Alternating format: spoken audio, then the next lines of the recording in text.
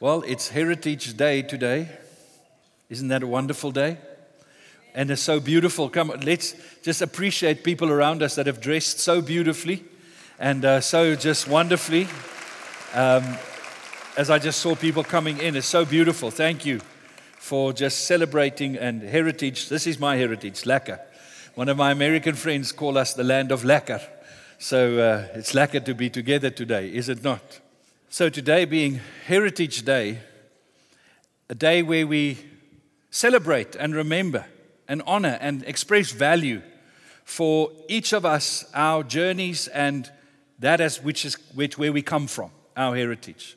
I want to ask you this question. Is it appropriate for us as Christians to actually celebrate our heritage? Is it actually something that it's right and biblical for us? And if so, how do we do that? And what value do we attach to where we come from? We each have a story. We each have a heritage. Now, I'm trying to just show some of what I value. And even if the Springboks lost yesterday, I'm a Springbok supporter. And you'll see Dana sitting up there. He put on an Ireland shirt this morning, not thinking what he was doing. So when I saw him coming in, he's American, but so he's completely innocent. Don't take it out upon him.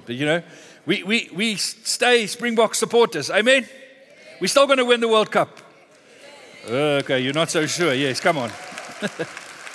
And I actually bought this shirt last week, and because it's a Springbok feel to it, it has Mr. Mandela's face on this, it has the South African flag, Springbok, and then it even has the African continent on the background. And it all, with the lacquer hat, I'm trying to just, it's so wonderful to have a story and have a place to come from. Now I'm going to take off my hat. I'm old school. I can't think of preaching with a hat on. But we have a story. But what do we do with that in terms of when we get saved? Now we're Christians. Does that mean we disregard or discard our heritage, where we come from? Or how do we approach that? And I think you know already just from the songs that were sung this morning that we believe that there's biblical value to our heritage.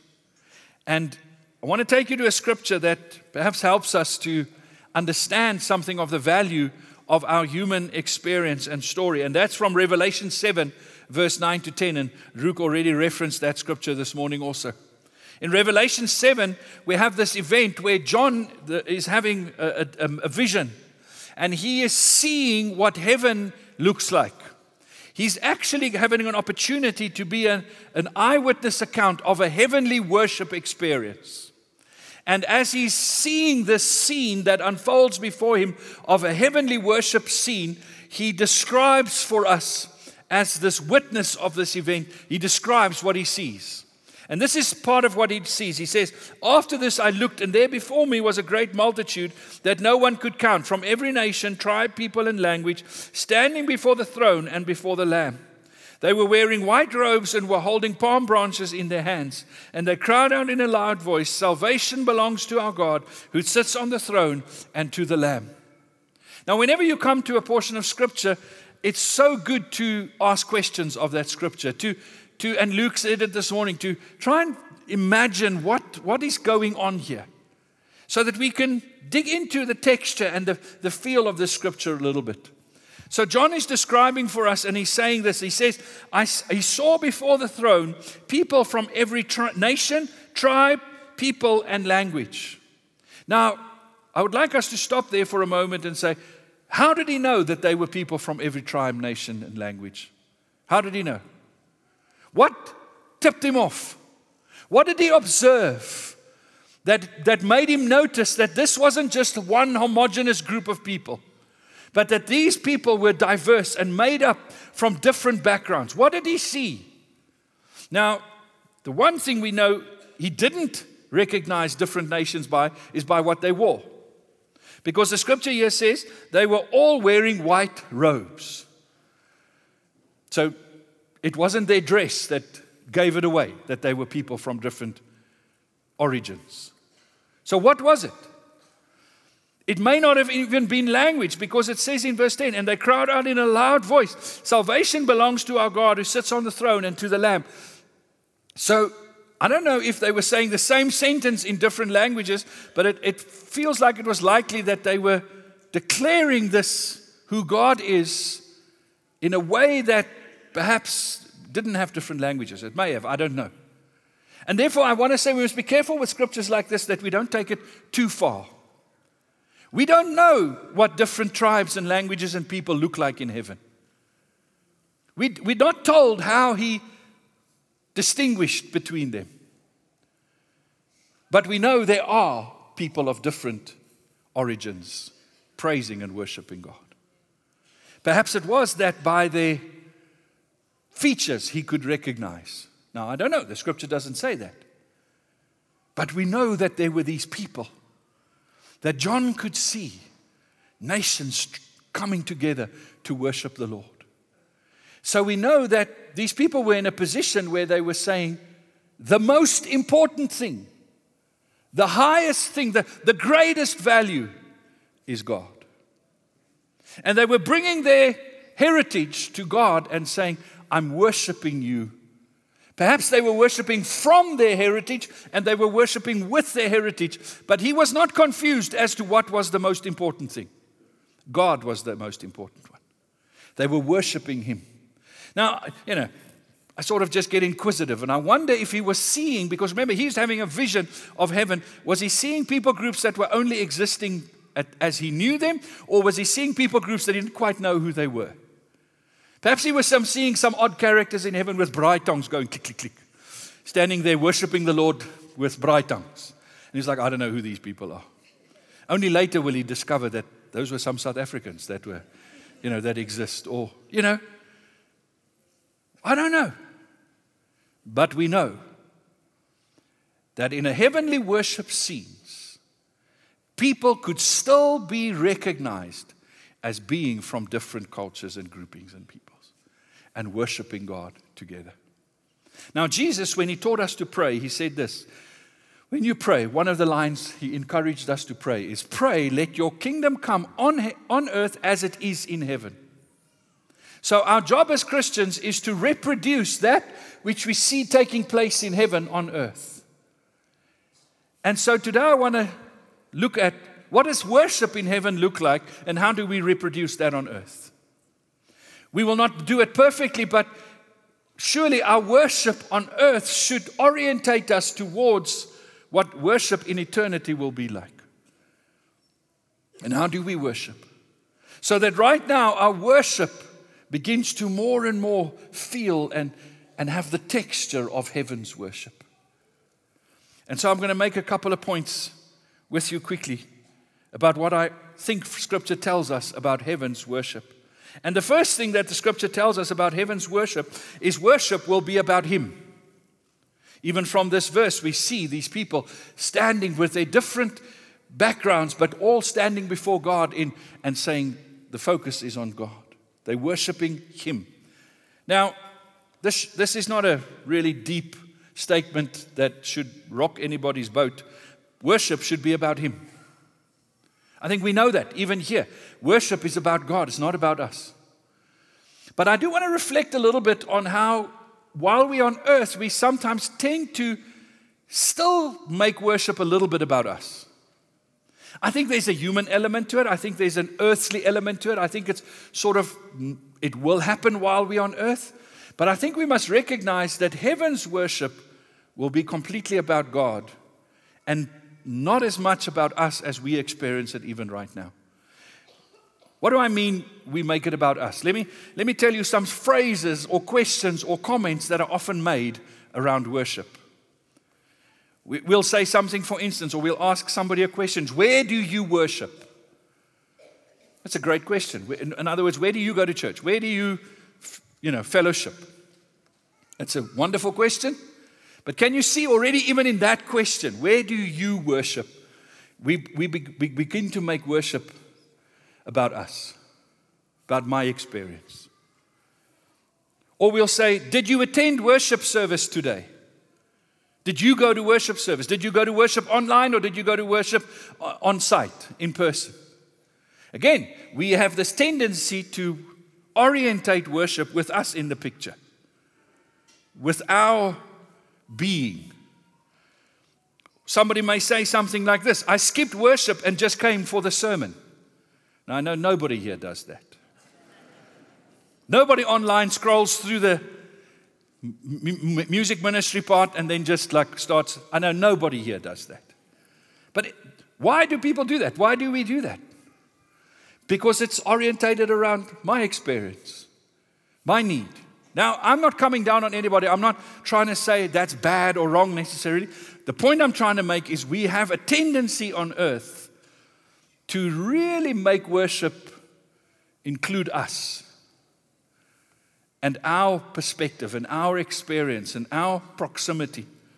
We would say things like, I prefer contemporary worship, or I prefer contemplative worship, or I prefer loud worship, or I prefer quiet worship, or I prefer, some lamentation in my worship, or I prefer declaration in my worship, which is all great and fine. But can you see again, we sort of go to worship that is a little bit about us. Or we'll say things like, I don't like how they worship, or how they do worship. I don't like that worship leader, I prefer that worship leader. I don't like that song, I like that kind of song more. I don't like that sound, I like that sound. I can really worship God when that worship leader leads and when we sing that kind of music. That's human, I understand it. But I think if we contrast that with heaven, heaven will be very different. Where worship in heaven will truly be about God. And perhaps our preferences and our desires don't even really come into it all that much. Remember, the word worship comes from the Old English word worthship, to declare His worthship. And so I think that the reality on earth is God's worship and our experience sort of, become very conflated with one another. Where perhaps in heaven, God's worship will be so elevated that this becomes a little bit less important, if it doesn't disappear at all.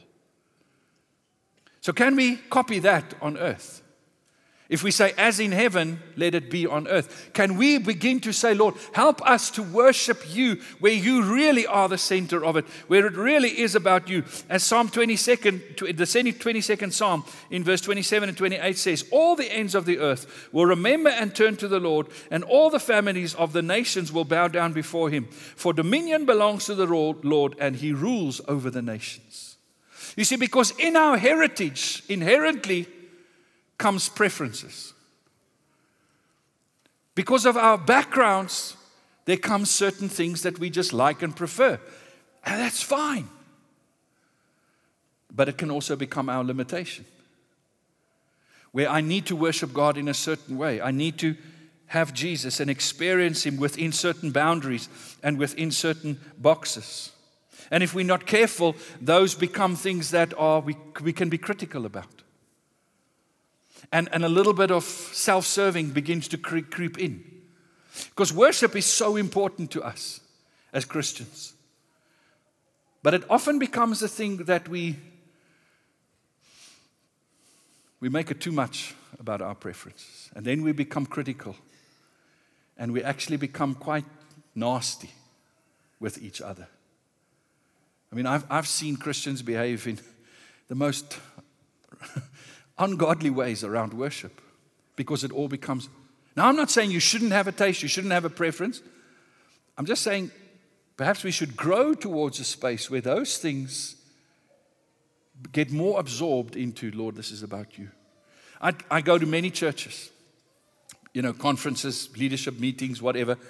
And whenever there's a worship time, and I'm now sitting in worship that's led by another church's music team, one thing I never do is allow myself to form an opinion about their worship, unless I'm asked to by them. Like, please give us some feedback. Because it's got nothing to do with me. I may come from a tradition that worships in a certain way, and now I'm in a church and they do it quite different than what I like or feel, want to. But my opinion has no place there. As long as their worship is an authentic expression of their desire and love for God as it is best represented at that time in their journey, what right do I have to even have an opinion? Amen? Because who am I to judge? It's got nothing to do with me. Because worship belongs to the Lord.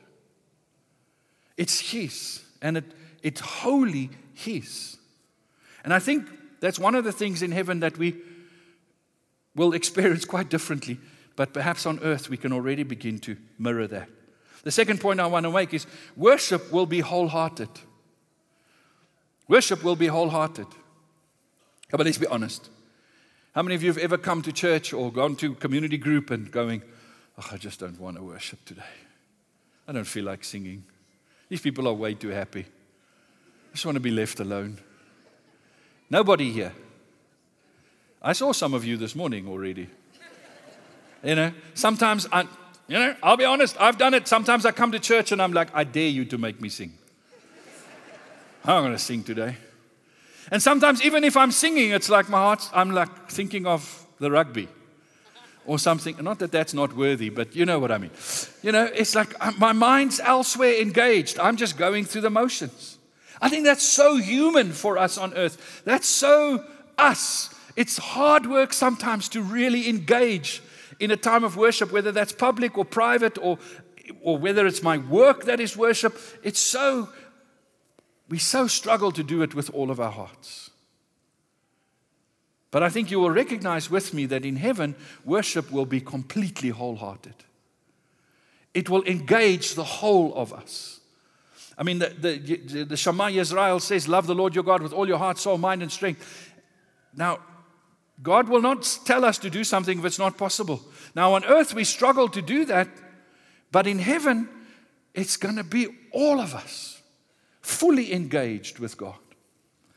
I want to read you an account again of somebody that was on earth, a human being like us, but stepped into a worshiping, heavenly kind of worship scene. And this was Isaiah. In Isaiah 6, we read this. In the year that King Uzzah died, I saw the Lord high and exalted, seated on a throne, and the train of his robe filled the temple. Above him were seraphim, each with 6 wings. With 2 wings they covered their faces, with 2 they covered their feet, and with 2 they were flying. And they were calling to one another, Holy, holy is the Lord Almighty, the Lord, the whole earth is full of His glory. At the sound of their voices, the doorposts and thresholds shook, and the temple was filled with smoke. What an amazing scene.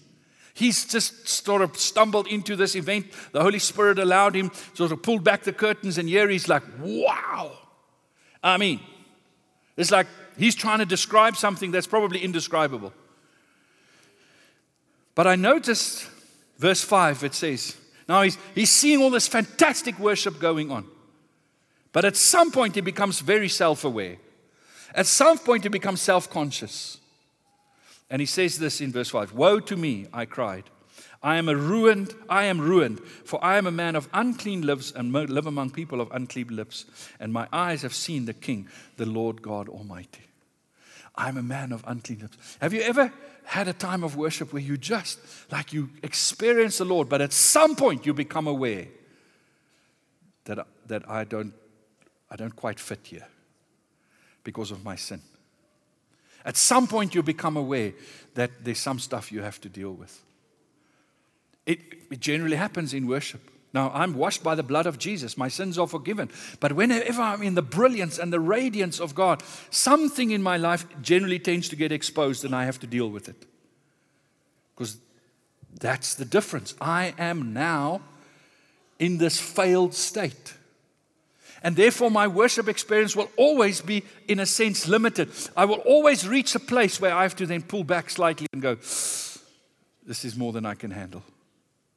And this is what Isaiah is experiencing. He's saying, oh, wow, I'm seeing the God in His majesty, but whoops, I'm ruined because I'm a man of unclean lips and I live among a people. My heritage is my people are people with unclean lips.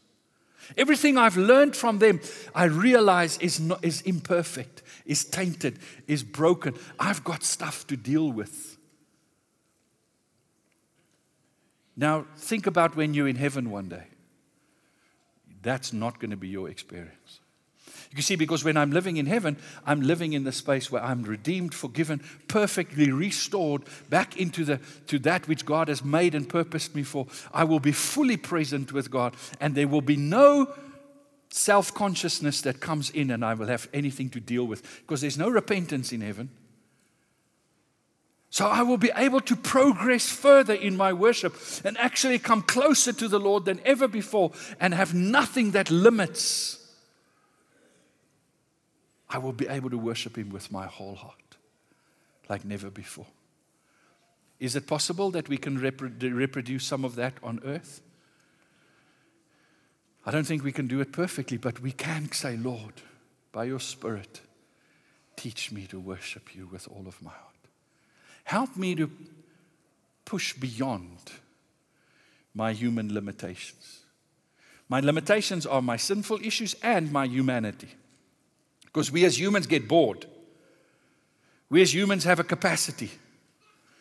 So, the worship's too long this morning. I don't think in heaven you're going to have that problem. Now, I'm not saying every worship session has to be long. I'm just saying we will not be limited by our human capacity anymore. So can we begin to say, Lord, teach us. Teach us to worship you. That whether it's in my prayer closet on my own, whether it's corporate, whether it's with a small group, whether it's my work that I'm doing and I'm fully engrossed in this design that I'm doing and it's my job, that I can do this with worship to you with my whole heart. We are about being whole life disciples that worship and love God with everything that we have. And this is what we're saying, Lord, teach us to be wholehearted. There's a book written by a man by the name of Robert Jeffress. And in his book, it's entitled A Place Called Heaven. He writes this: in heaven, no one will merely mouth the words or go through the motions of worship. All will sing with hearts ablaze. Worship in heaven will be spontaneous, genuinely exhilarating. Why will worship in heaven be exhilarating? Not because the musicians necessarily will be of a higher standard, although probably they are, but because we will be more engaged in worship. I have once had this experience. You may have heard me tell the story, but years and years ago, I was in this little church in Bella Bella that I was serving at, Natasha and I. And we had about like 120 people in the church. Worship team, they were fumbling along most Sundays. It wasn't like, the environment wasn't perfect. But this one particular Sunday, I was just so engaged in that worship moment. And I was like with the Lord, I was worshiping. And while I was standing there worshiping, just like abandoning myself in worship, suddenly I had a momentary experience, which is hard for me to describe, but what it felt like happened in that moment, and it just lasted for a second or so, is in a moment I felt like every cell in my being became fully alive to its fullest potential in that one moment. It felt to me like if you've ever been on a roller coaster, for instance, and when you're going down a roller coaster, suddenly everything in you is awake. There's no part of your body going, ugh. Everything is like fully tuned in because you are having an experience that arrests your whole being. It felt like that times 100. I was in this moment of worship, and it felt like my whole body was alive in its fullest potential. It felt like I was going to explode because everything, and then it stopped. And that became sort of a reference point for me why worship in heaven will be so exhilarating, because it will be wholehearted with your whole being. Can we say, Holy Spirit, help us that even on earth we can begin to worship you like that with our whole being? That we will not treat it as some tradition, but with our whole being. The next point is worship will be in unity. Psalm 66 verse 4 says, all the earth bowed down to you. They sing praises to you. They sing the praises of your name. Psalm 34 verse 3 says, glorify the Lord with me. Let us exalt his name together. We sang Psalm 96 this morning. It talks about every nation worshiping the Lord. Holy, holy is the Lord. There's a strange thing that happens when a people, no matter what their background, no matter what their heritage, no matter where they come from, becomes fully surrendered to the Lord and the Lordship of Christ. There's a beautiful thing that happens that is not possible for human beings to recreate on their own. And that beautiful thing that happens is the word called unity. Unity is only possible where a people surrender themselves before God and come with their heritage, with their story, with their life, with their experience, with their culture, with everything, and then come and say, Lord, I lay it down before you. And in that moment when the Holy Spirit moves and something can happen where a people like that can step into a space of unity. Unity is not uniformity. Unity is not let's find the lowest common denominator, the one thing we all agree on, and let's build community based on that. That's what the world tries to do. That's what pluralism tries to do. It says, what are the things we all agree on, and let's focus on that, let's not focus on the differences. Unity is different. Unity is you coming with all your differences, fully owning those differences, but in the majesty and the glory and the just amazing bigness of God. Those differences become minuscule because of His majesty. You don't lose them. They just get orientated towards Him. And then they become a celebration of the vastness of who God is. My different style of music and your different style of music from our heritage and our culture doesn't compete anymore. They complement suddenly because God is bigger than all of that. If we try and recreate that in our human capacity, we'll compete. And then we create tension and struggle. In the Spirit, in true worship, unity is possible. Is it possible that we can recreate some of that on earth already? Can we be a community? And I want to honor this community. I think that's what we're striving to do already. A community that says, I'm not going to let worship be shaped around my limitations. I'm completely comfortable in who I am and what I like and what I prefer, and that's fine. But I do recognize there's something bigger. And so when we come together to worship, I'm prepared to make space. I'm prepared to put my bit down and say, Lord, if this serves you today in this worship setting, let it serve you. If it doesn't, it's also okay, but I'm going to worship you. I can sing a song that I don't quite understand the language because I know it's about you. You understand the language. That doesn't mean I now leave my own language. My language is now being devalued. No. Then you miss the point completely. We just go, there's more. God is the God of more. I don't know what worship in heaven is going to sound like exactly. Are the nations going to rotate and have different turns? Is there going to be like a roster in heaven? Because if there is, will you just tell me when it's the Scottish people's turn to lead worship? I don't know if I can do bagpipes for a whole worship session. You know, squeeze that cat until it's like, it's beautiful at a funeral. You know, the right places. Or the military. You know, I had a guy in the military with me that played bagpipes, and it was beautiful in the right moments. Or, you know, what is the worship going to be like? Is it going to be this blend of all these amazing different sounds that we find on earth? I don't know how they're going to do it. But I know it's not going to be trekklavier and boeremuziek every day, all day. Praise the Lord. I know some people love that. That's not my shtick, you know. Or whatever our preference may be. And I think on earth already as the church, as the body of Christ, we're stepping into a space where we're going, thank you, Lord, that you are taking me to a broader space. And that my capacity, my ability to reflect who you are with my own heritage and celebrate and enjoy others with their heritage and be fully engaged is such a beautiful and wonderful thing. The fourth point is worship will be a way of life. 1 Corinthians 10 verse 31 tells us the following. It's an instruction given to us. So whatever you eat or drink or whatever you do, do it all for the glory of God. Now I don't think Paul will tell us or the Corinthians to do this if it's not possible. And I think he's trying to say something that it will be our eternal experience. So whatever you eat or drink or whatever you do, do it all for the glory of God. Is it really possible that the stuff you eat can glorify God? Because food, you know, is a massive heritage marker. What we enjoy to eat speaks of our heritage. Amen? Who of you going to eat some special food today? Because that's your heritage. That's what you enjoy. Nobody. Ach nee man. Yes, like you should have put some planning into this. We've got and there will be ice cream. That's our heritage. And I think there's enough scriptural evidence to say that we could even be eating in heaven one day and enjoying food in heaven. Again, that may be a way that we celebrate.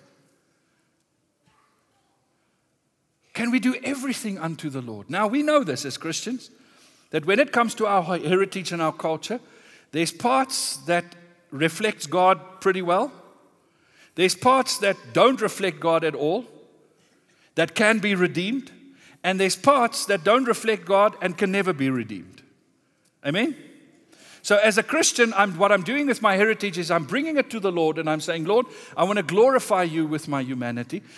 So what parts of my culture can I celebrate and reflect your kingdom? And by the way, every culture on earth has those parts.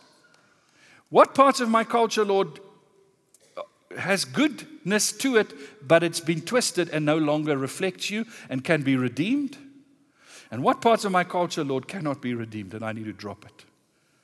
As a Christian, I cannot do this. Like if you come from a heritage of cannibalism, I don't think you can just say, Lord, thank you for this meal that I'm about to receive. And I bless this. You know, the scripture says, thou shalt not lust after thy neighbor's wife. You cannot look at your neighbor's wife and go, that'll be nice with mint sauce. Mm-hmm. I don't think you can redeem cannibalism in the scripture. Please tell me you believe that. I don't think we can have spring celebration and you bring some really interesting pieces of meat and we go, who's that? That's not right. You cannot redeem that. But there are parts that you can redeem. And our Christianity helps us to sort those things. And so as we come together and it becomes our way of life, is that we worship God in everything that we do. Everything is submitted to the Lordship of Jesus. There's nothing I can say, well, that's my culture. You know, that's the way we do it. Remember what African Kotzé said, what culture is? It's being ruled by dead people. The underground gang. I didn't say that, he said it. We've always done it this way. You know, don't tell us. No, every culture submits to the Lordship of Jesus. Even the Americans, hey, the Texans especially, hey, Mike, everything. And we sometimes think our culture is closer to godly culture than, but if you really begin to submit it to the scripture, you go, there's a lot here that needs to be changed. Everything I do. Jeffers, again, he writes, while worshiping God will be a central activity in heaven, it will not be our only activity. Just as Christians today can offer praise to God while engaging in other tasks throughout the week, Christians in the new heaven and the new earth will worship God during special designated times as well as while involved in other activities. I think the reality that work was part of God's creation before Adam and Eve sinned. You know, work is not part of the curse. It's a blessing to work. Work is worship. It's highly likely that you're going to work in heaven. Not to earn a salary, but to express God's kingdom, to express godly order. Now that didn't go down very well. Some of you are like looking forward to the eternal retirement home in heaven, and where somebody's going to come and bring you your favorite drink all day long and just, is that palm leaves that you're doing, Malaika? Or you're like waving palm leaves and just like, oh, it's going to be a beach or a forest scene and oh, we're going to do nothing. We're just going to sit there, just clock in for a half an hour every day to sing a song and then we go off and do our own little thing. No, heaven's going to be like the best parts of earth times a million. The joy of creating, of innovating, of building something. I think there's going to be something like that in heaven. And that's worshiping God with our whole life.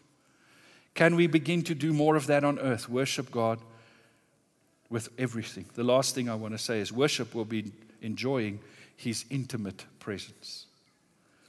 Psalm 16:11, you make known to me the path of life. You will fill me with joy in your presence, with eternal pleasures at your right hand. You see, we have a problem with pleasure on earth. God made us with the capacity to really enjoy things. He gave us the equipment to enjoy things. Like taste buds. They have a survival use, but it only goes so far. There are things that you can taste that has absolutely no physical purpose in terms of, it's like your material purpose in terms of you need to be able to taste that so you can survive. They are there for your enjoyment. We can see colors because that brings pleasure. We can hear sounds that brings us pleasure. God gave us sexual intimacy and made it pleasurable. Pleasure is something that God gave us. Our problem is because of our fallen nature and our sinful nature, we twist pleasure. We always we turn it into something selfish, and then we attach too much value to it, and we begin to chase pleasure. Instead of using pleasure as a way to know God more, we make pleasure as something that defines our lives. And we become servants of pleasure instead of serving God through the pleasure. Now, the scripture says there are pleasures at his right hand forevermore. I think there's going to be colors in heaven that our minds cannot comprehend on this earth. I think there are going to be tastes in heaven that we're going to go, wow, can ice cream really have been this good? What have I missed all my life? There are going to be experiences in heaven that's going to be more thrilling than anything we've ever had on earth. But the difference is we will not twist it. We will not make it selfish. We will not make it idol. We will not, worship it or chase after it, because we will have a different orientation of heart. But is it possible that even on earth we can begin to say, Lord, I want to worship you. I want to worship you. Redeem my pleasure. May my pleasure become windows into who you are. Because like I said last week, we are made to glorify God and to enjoy Him for eternity. To enjoy Him. But if we don't twist it all the time, perhaps we can enjoy Him more. So even worship experience on earth, because we so personalize it, we tend to make it the pleasure about us. How do we surrender to Him more? And then the scripture also says in 1 Corinthians 13 verse 12, for now we see only a reflection as in a mirror. Then we shall see face to face. Now I know in part, then I shall know fully, even as I am fully known. One day when I'm with the Lord in heaven, I will see Him not through a veil, not through a mirror, not by faith. I will see Him. I will have the capacity to, in a natural way, comprehend Him and know Him. I will be intimate with Him. I will feel His presence, His texture, His smell. I will know Him. Better than what I've ever known anything, I will know Him.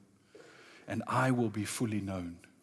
Right now, it's like a hazy mirror that we're trying to guess, and we do the best we can to understand God. And that's not because God is trying to play cat and mouse with us. That's just because we are in a limited capacity. He's revealing Himself. He's making Himself known. He's saying, this is who I am. If you spend time with me, you'll get to know me. But one day I will know Him more fully than I can ever know Him and His presence. But the amazing thing, the Holy Spirit already now begins to help me to know Him. If I come and I say, Lord, I want to know you. If I'm able to turn really towards Him, turn from my human needs and limitations and capacities and begin to seek Him, the Holy Spirit begins to help me to know Him already as I will know Him in heaven. And that's His invitation to us. So I want to invite you. The title of my message, I don't know if I said it earlier, is Come Let Us Worship the King. Worship team, will you guys join? Come let us worship the King. Won't you stand with me?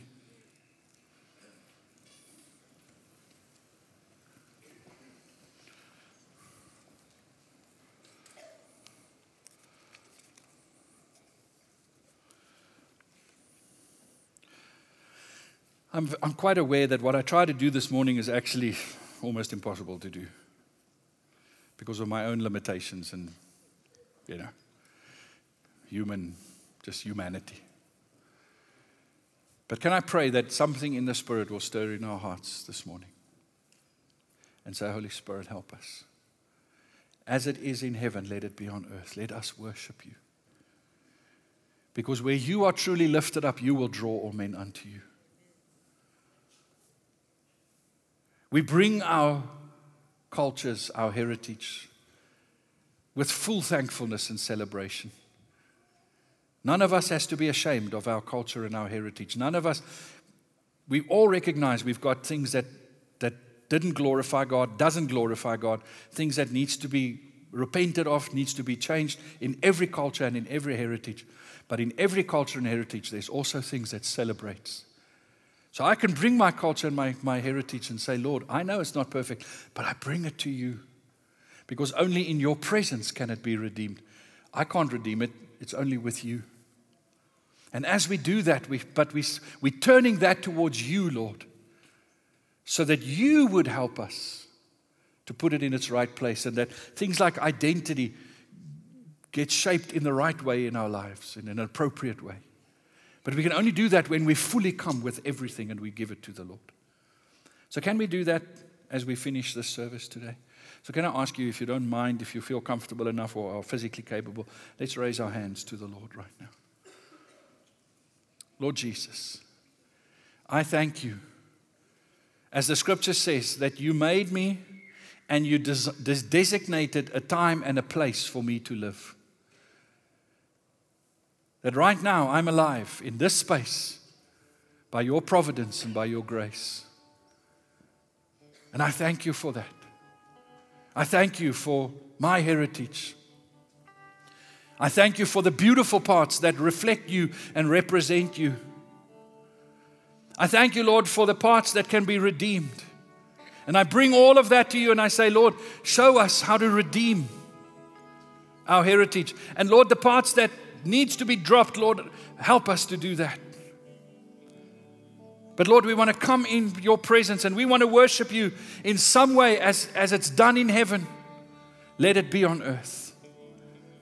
And so we pray, come stir us, Holy Spirit. Come and enlarge a space within us. Come and enable us, Lord, to step more and more into those that worship you in spirit and in truth. It's not about this mountain or that mountain, Lord, but it's about you. We worship you. We worship you. We present to you every tongue, every tribe, every nation, every people represented here in this room, in our community, those that are online, we present them to you, Lord.